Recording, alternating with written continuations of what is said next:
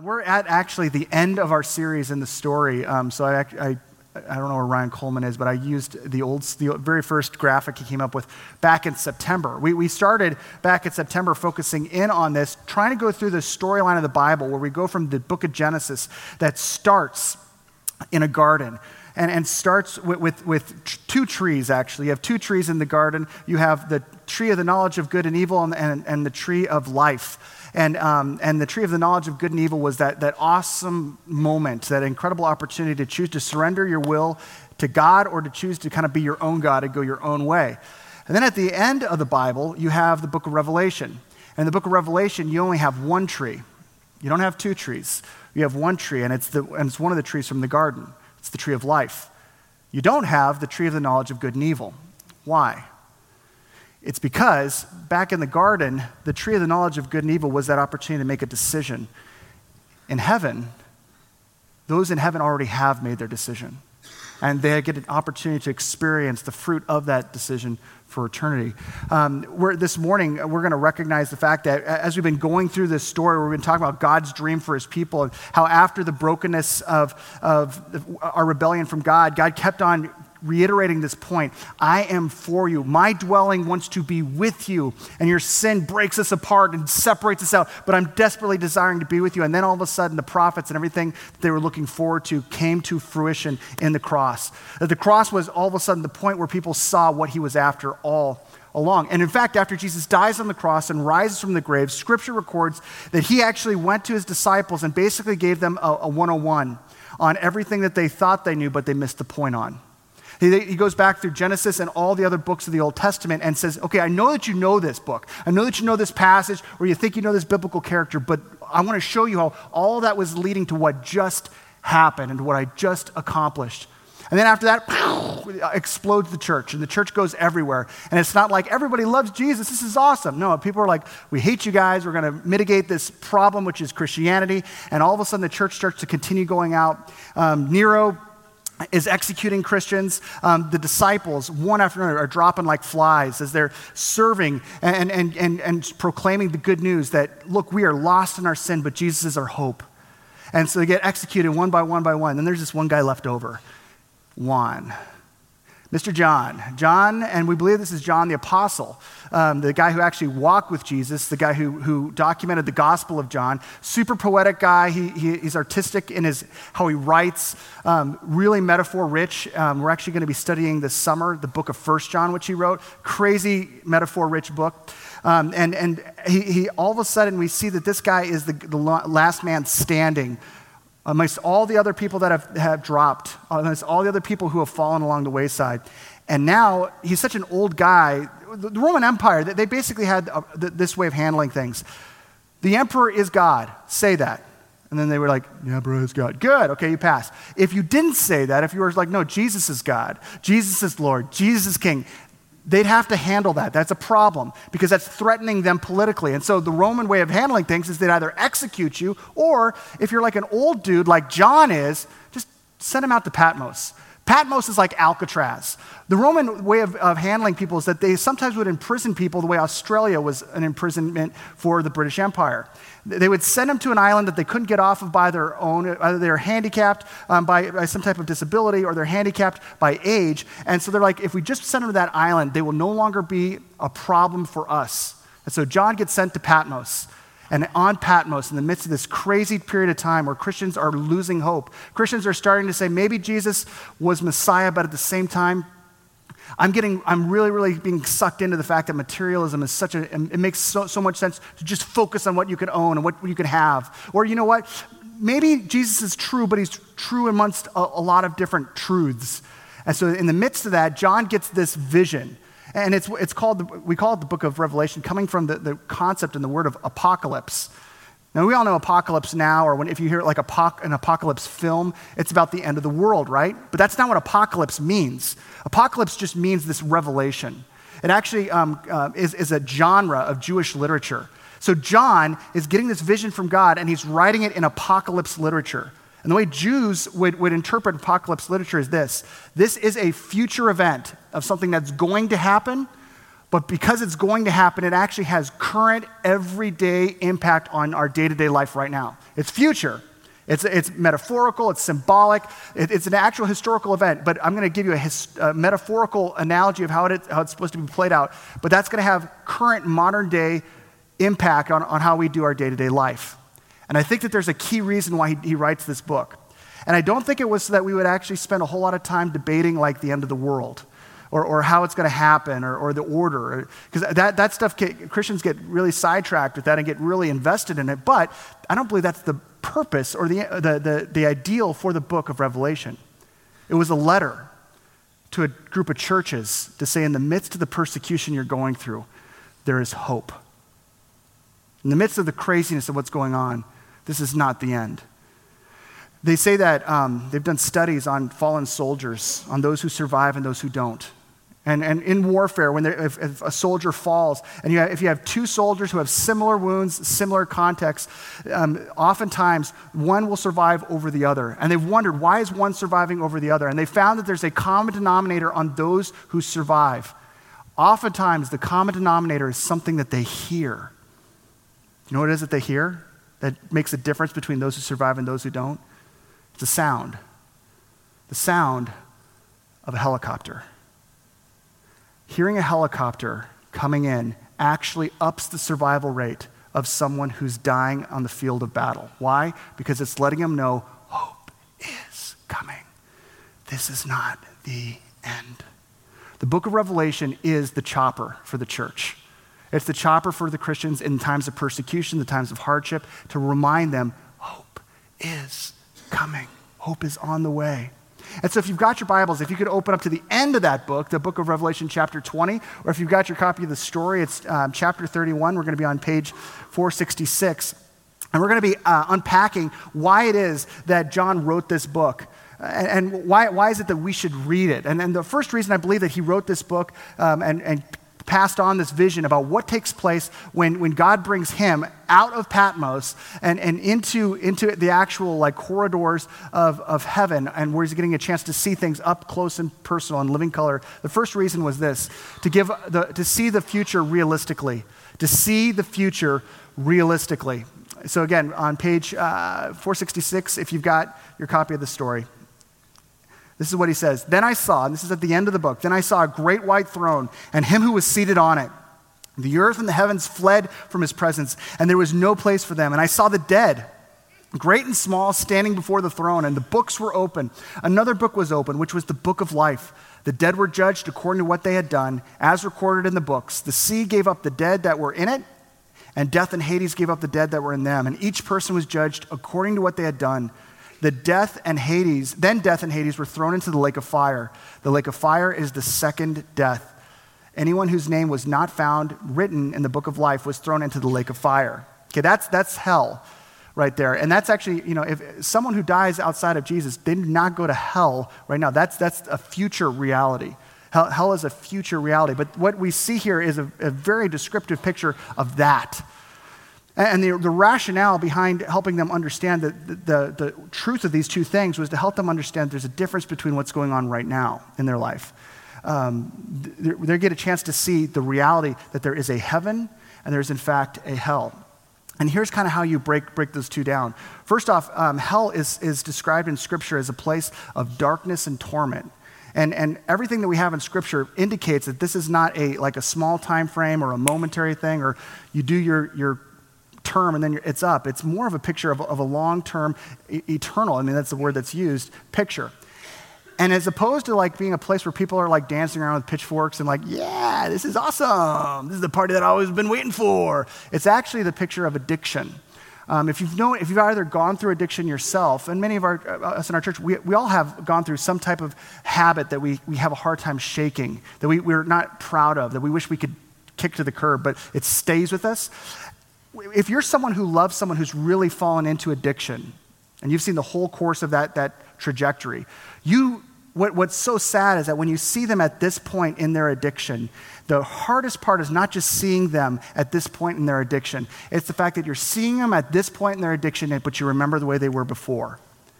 You remember the way that they were when they were full of life and joy, before the substance got out of hand, before they started making the substance their center, right?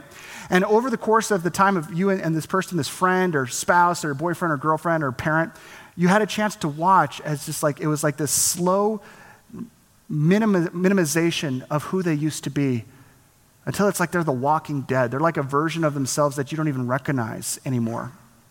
That's a good picture of hell. On this planet, while you're living, you not only are you created in the image of God, but you've got divine. God's put His DNA in you. You're living, breathing. You're an impression of God, and this is huge. And you've got every day this hope that God is bringing you back. Look, you're broken in your sin, but I'm bringing you back. Just accept this and return to me. And every day that you're walking throughout this planet, no matter how wicked or messed up you are, there's still hope. That's why, like, when people are like, oh, man, there's just no hope for me. I'm like, you're breathing. There is. And so you got to realize that you still have the image of God. But when we die, if we've said with our entire life, I declare my independence from you, God. I declare my independence from you. In death, God says, okay. And what ends up happening is we see all of the things that we were addicted to that were outside of God, or things that were good things, but we made the center of us, which is always destructive, continues on. And we see the minimization of a person's life to the point where through the course of eternity, they're just becoming more and more fixated on the things that take them away from God without the joy. If you've seen addiction, that's what happens. It's like, I need this more and more, but I'm getting less and less out of it. And that's torment. And that's punishment. That's awful. That's hell. So you have that picture of hell contrasted with eternity, which again has the tree of life, which the leaves of which are described as symbolically saying that this is actually for the healing of the generations. So one of the amazing things about heaven is that you've got all this baggage through the garbage of human history, all of a sudden experiencing the flip side of the coin and the healing of that. And so what John is saying to his early followers is this, or the people in the church is, the thing that you need to know is that you need to see the future realistically. This Jesus that you have your faith in, do not bail on him. Don't jump ship, because he is going to return. He is going to reign, and he's going to restore. He's going to return because the cross happened. And we don't know when he's coming back, but he's coming back. And if you want to put us on the timeline, we can do that. Bing! Look, we made it. We're on the timeline. 2018. Has Jesus returned yet? Not a trick question. Yeah, he is not. Just be here, and you know that he hasn't. Turn on the news, and you know that he hasn't. He has not returned yet. So for 2,000 years, what are we doing? We're waiting for him. But we're not just like sitting. We're waiting. We're on mission. He's given us mission. But we're still waiting. John says one day he's going to return. And so what we see Jesus return, and then we have this like a picture of 7 years of God's judgment, where God's like, okay, I'm wrapping this up, and I'm judging this world. I'm judging with wrath this world that has been running away from me. And so it describes as 7 years of judgment or tribulation. And those might be metaphorical or they might be literal years. We do not know. But Christians either say Jesus is going to come at the beginning of them because God loves us. I mean, he loves us, and he doesn't want us to go through garbage. He doesn't want us as kids to go through wrath. So he's going to take us out of the equation before all the wrath happens. And so they put Jesus returning before. Other Christians are like, nah. Have you read history? Have you looked at Christian history? Christians go through lots of garbagey situations. And to points where they could be questioning, like, God, if you really loved me, why would you make it so difficult to follow you? Why would you make it so difficult where this is illegal for me to follow you? If you really, they weren't saying that. They were saying, we are going through the worst of the worst, and yet God is going through it with us. And so they say, no, God's not going to spare us from that, but we're not going to go through it alone. The world's going to be flipping out and freaking out, but we're going to actually have peace and security, because our peace and security is not incumbent upon our circumstances, but upon our Savior. And so they believe that Jesus is coming afterwards. And then there's other Christians who read Goldilocks and the Three Bears. And they're not before, not after, right in the middle. And they're like, yeah, that's about where he's going to come in. And so it's like before like the really bad wrath stuff happens, that's when Jesus is going to come. Now, it may shock you that Christians disagree on stuff. But they do. And they spend a lot of time disagreeing on this. And people in our church are very invested, and they've got good convictions on this. Not bad at all to have good convictions. But you know what they all agree on? They all agree on this, the fact that he, in fact, is going to return. He's really going to return. And if you're a Christian, that's what you put your faith in. It's imminent. In our articles of faith, that's what we say. The return of Christ is imminent. Is it going to happen today? No clue. Going to happen in a year? No, 1,000? I've got no idea. But it's going to happen.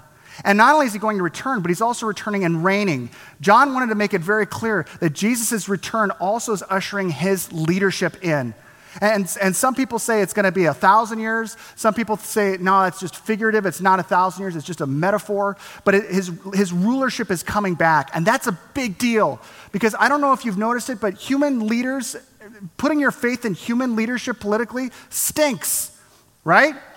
I don't know if you've ever felt conflicted about a vote before. Let's just say it happens hypothetically from time to time. Where you're like, I can't vote for, but I don't know. That doesn't happen with Jesus. You know why? Because there's a good catchphrase that we have about politics and power. Absolute power corrupts what? Absolutely, unless it's Jesus. Absolute power always corrupts. When a human being acts like God but isn't, absolute power does not corrupt if you are God. Jesus' rule coming to earth will be something that will be a mind-blowing experience of realizing, that's the way it was supposed to look like, because he will rule consistently, purely, wholly, righteously, not corruptly, not manipulatively, not messed up. Now, whether or not it's 1,000 years or that's a metaphor or we're already in the 1,000 years, Christians disagree on that. And Christians in our church disagree on that. You know what they all agree on? The fact that he's actually going to reign. He's going to reign and he's going to rule, and we could trust him on that. And that rulership is not just ruling to rule, but to restore. This is the thing that a lot of people are looking forward to, is the fact that he is going to restore us. He's going to restore this planet. That a lot of times we see this picture of this idea that we're evacuating, that heaven's going to be us evacuating out and going, bing, bing, bing, bing, bing, bing, bing, bing, yeah! I remember thinking about that, like, oh man, when Jesus comes, I'm just going to...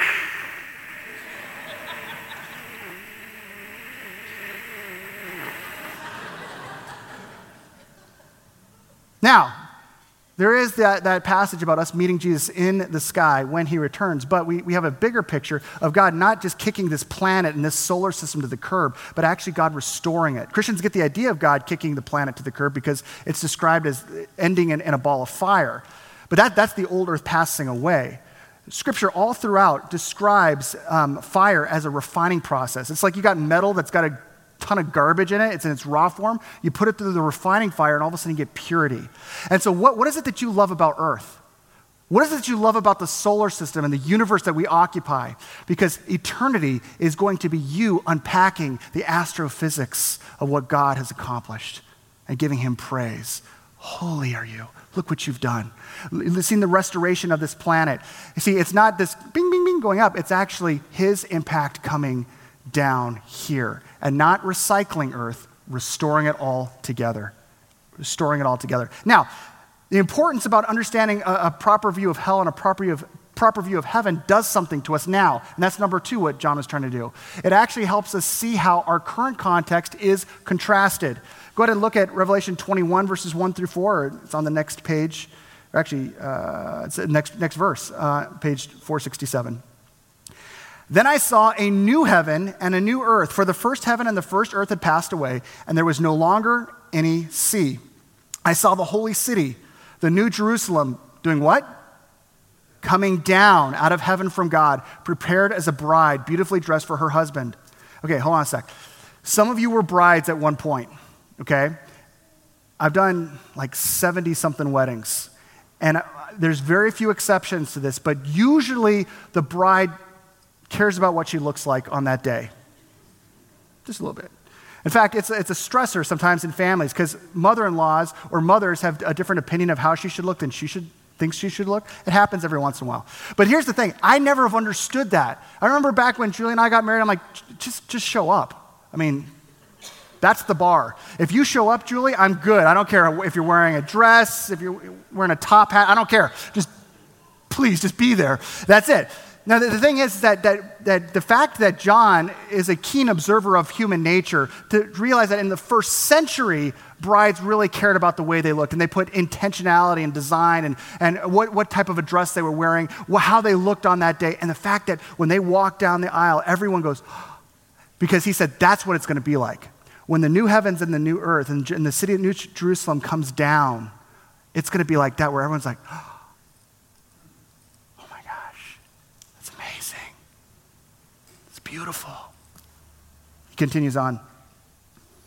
And I heard a loud voice from the throne saying, look, God's dwelling place is now among the people, and he will dwell with them. Again, God's getting his dream all along from the very beginning, and he will dwell with them. They will be his people, and God himself will be with them and be their God. That's him quoting the prophet Hosea, who said that, you know what, you're not my people, but one day you're going to be my people. You're distant from me, you're divorced from me, but one day I'm bringing you back. I'm bringing you back. They will be his people, and God himself will be with them and be their God. He will wipe away every tear from their eyes, and there will be no more death or mourning or crying or pain, for the old order of things has passed away. That order that you and I occupy and live out like it's reality, it will no longer be so. And that's huge, because if we're able to see how heaven is and how hell is, we can actually look at 2018 differently. Because what we oftentimes do is confuse the two. But we need to remember, no, as good as this is, it's not heaven. As bad as your day may be, it's not hell. Within art, though, we can see that humans consistently confuse things on this earth as being heaven or being hell. Just look at the heaven side of things with Bryan Adams. Of course we got to go to Bryan Adams. Listen, baby, you're all that I want. When you're lying here in my arms, I'm finding it hard to believe. What? Oh, you've heard the song. Yes, we're in heaven. And love is all that I need. And I found it there in your heart. It isn't too hard to see. We're in heaven. Poor Brian. Brian grows up. I don't know his story, but I'm just going to project on him. He grows up, and he's just like, he's never respected by his mom and dad. Like, they always treat him like a kid because he is. And then he gets up, and he grows up, and he starts going to school, and his teachers tell him to do homework, and they tell him that you're not doing a good job on this. He's like, I just want to play my sixth string. And so he starts playing his sixth string, and people are like, this is great. And then he finds her. Her. You know who she is. Whoever it is. And all of a sudden, he finds her, and he realizes she sees him differently. She respects him and admires him differently than his parents or anyone else in his life growing up. They all disrespected him, thought he was a joke, but he's amazing. And lying here in his arms. This is heaven. Why? Because this person has cut all the hell away from my life, and now finally I am accepted. I am in a good place. This is amazing. I'm finding it hard to believe. We're in heaven. Bryan Adams, right? Alphaville, one of my favorite songs, Forever Young. Oh, Alphaville. I love this, like when people in my age and older were just totally burning high schoolers and junior hires who are doing the Tide Pod challenge thing, which is admittedly stupid, but like trash, like, oh, what a generation, and stuff like that. And someone who is from the younger generation who's on Facebook, which I think there's 13 of them maybe globally, but they smashed back and they started putting stuff like this up. It's like, well, yeah, we didn't do this though. Alphaville writes Forever Young, and they start the song in something that we all understand and embrace. Let's dance in style. Let's dance for a while. Heaven can wait. We're only watching the skies. They said it the way that we live it. Because every one of us if you're a Christian, if you grew up as a Christian, you had this idea in your head, oh, I can't wait for heaven. I'm so excited for heaven. But I've got a short list of things I'd like to do first. I want to be married, or I want to have a job, or I want to get this accomplishment, or I want to do this, or I got to buy the truck, or I'm so excited about heaven. It's going to be better than anything on this planet, but let's wait for it just a little bit. Alphaville nailed it, and they said it right, but so did Belinda Carlisle. Belinda Carlisle, she says, oh, baby, do you know what that's worth? Oh, heaven is what? That's right. They say in heaven, love comes first. We'll make heaven a place on earth. You know what? I heard about heaven. Love. I like love.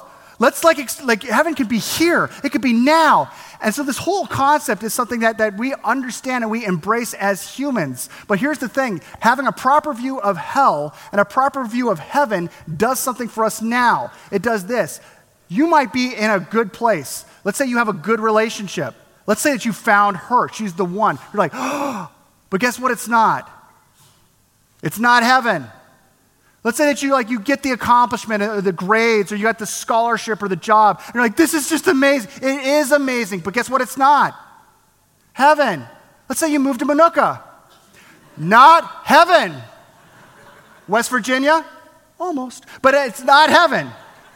Not only that, conversely, you're going through something garbagey, terrible. You have been betrayed. You have been rejected. You lost the job. They left you. You got the disease. You got all these different things that could happen to you. You lost this person. And you're like, I am walking through a literal hell. No, you're not. You are walking through the flirtation of hell, the scent of hell, the billboard of hell, but not hell. No. Hell is the without hope. Hell is the beyond reach. You still have hope. This may be bad, but it's not hell. And so what we can recognize is that we often mistake aspects of this world as heaven that have too much hell in them to be so. Or write off moments as hell that are actually God orchestrating an ultimate heaven. The hell you may be going through, following a Savior who is like the Savior we see in Scripture, actually could be orchestrated into something that is ultimately glory. And if not for you, for someone else. Recognize that we often mistake aspects of this world as heaven that have too much hell in them to be so, or write off moments as hell that actually God is orchestrating an ultimate heaven. This is good, but it's not heaven. This may be bad, but it's not hell. You have hope. Which is actually one of the great things that we can actually step into the third reason that he wrote this book, I believe, that God wanted him to pass it on to the church. To live out now the future destination we will eventually embody. To live it out now. And you take a look and you see what he says if you look on the next page or 2 pages over, if you're in the story, and it's not 479, it's 469. And then it's Revelation 22, 12 to 17. I'm just going to go from where it says, look, I'm coming soon. This is Jesus saying, look, I'm coming soon. My reward is with me, and I will give to each person according to what they've done. I'm the Alpha and Omega, the first and the last, the beginning and the end. Blessed are those who wash their robes, that they may have the right to the tree of life and may go through the gates of the city.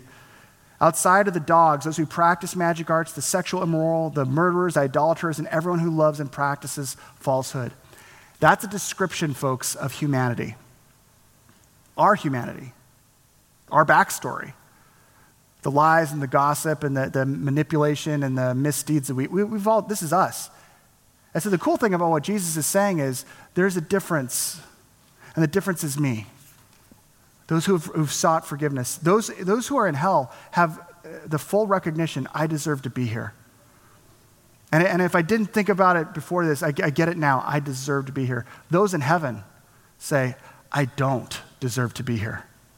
I deserve to be there, but because of Jesus, because he's forgiven me, before I've received his forgiveness, I experienced that.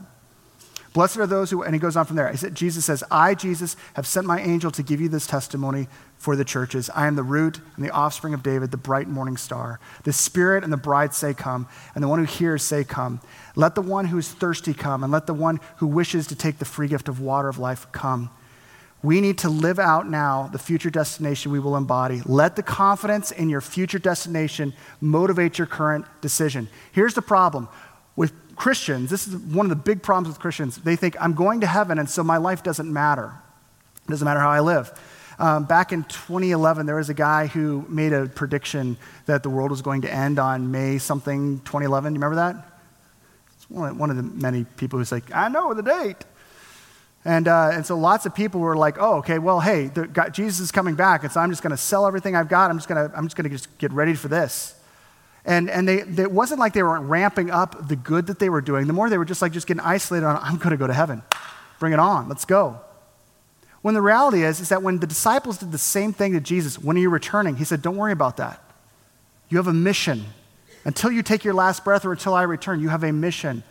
I called up this guy's radio station because he had a radio station nationally, and I wanted to talk to him. And so I call up, and I didn't get him. It was a shocker. But I said, hey, I heard you guys believe that Jesus is returning on May 21st, May 21st, 2011, right? Oh, yeah. Like you guys are locked in on that, for sure? Yeah, absolutely for sure. So you're going to be gone May 22nd, is that right? Yes. Okay, cool. I'm not going to be, I'm pretty sure. And so I was wondering if you could donate to Minooka Bible Church all of your sound equipment, because we could use it. And since you guys won't need it, right?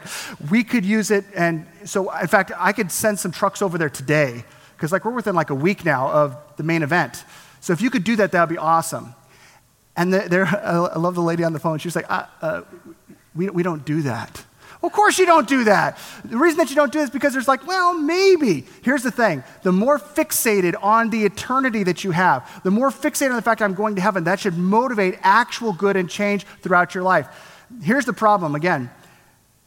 If our confidence in where we're going to spend our eternity and who we're going to spend our eternity with, Jesus, does not impact our everyday life decisions, if our confidence, I'm going to heaven, does not impact our everyday life decisions now, then perhaps we've misunderstood where we're going, or we've miscalculated where we're going. Because Scripture seems to say that Jesus did not save you for eternity.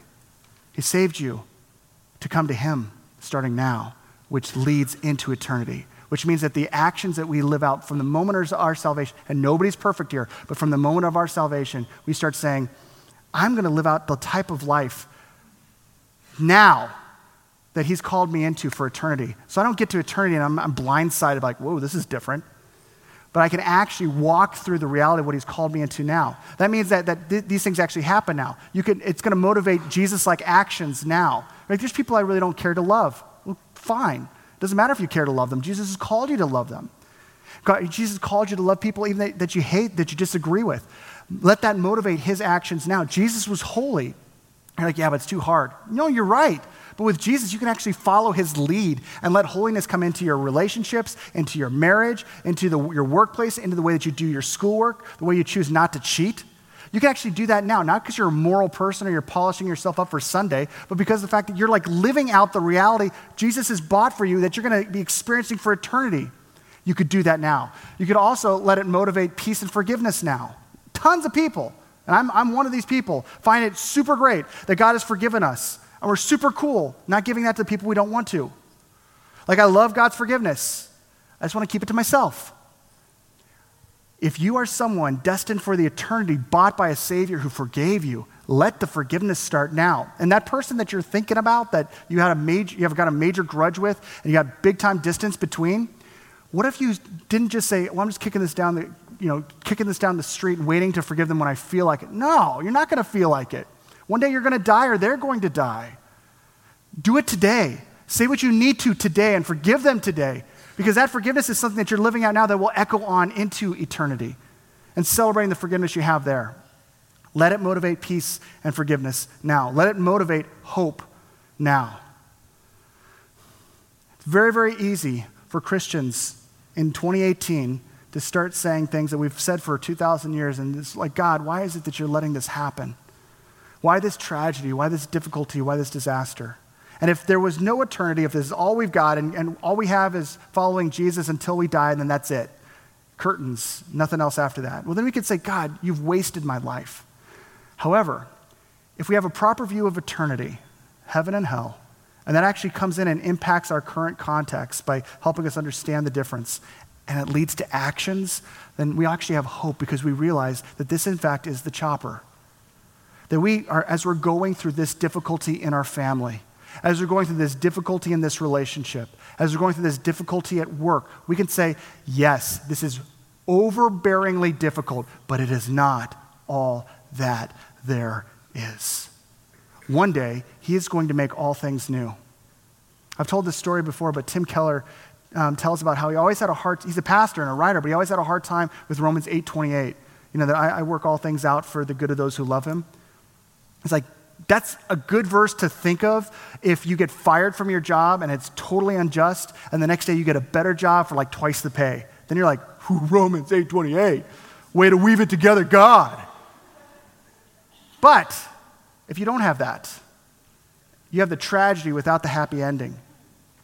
You have the death, and there's no coming back from that. You have the disaster or the disease or the divorce. And all of a sudden you're like, this is all that there is. we're reminded by the chopper of Scripture of the hope. And this is what Tim Keller says. He says, the first time I understood that verse properly was this. I was having a terrible nightmare, and the nightmare was about this home invader that had come into our house. He kicked the door down, and I wasn't there, but I'm having the dream, so I'm watching everything, every brutal second of this guy entering our house, and then he goes and he finds my wife and my daughters, and he brutally murders them, and I'm watching every second of it, and I can't do anything. And I start to cry, and I'm in my dream, but I'm crying. And I don't know if you've ever experienced it where you've been crying in a dream, but then you wake up and you're still crying. And he said, I'm just bawling my eyes out. I'm burying my head in my hands because I'm just realizing how awful this reality is until I heard something. I heard the voices of my wife and my daughters downstairs. He says, I got up, I threw the blankets off, and I sprinted down the stairs. Whoosh, I would go right over them, and I just grabbed them. And I pulled them together, and I'm like kissing them, like, I love you, I love you guys so much. Like, whoa, Dad, whoa. What is wrong with you? And he said, Tim Keller says, that was the moment I realized what Romans 8:28 is all about. There's certain things that we will never see the positive side of until eternity.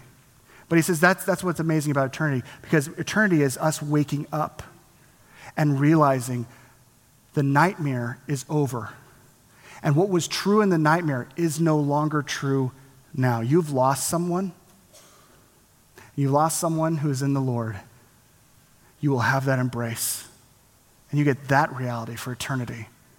You've actually gone through some of the deepest, most difficult things where you feel like there's things I know Jesus has forgiven me from, but I feel like I'm still like hauling this behind me, and there's no way that I could actually get over this completely.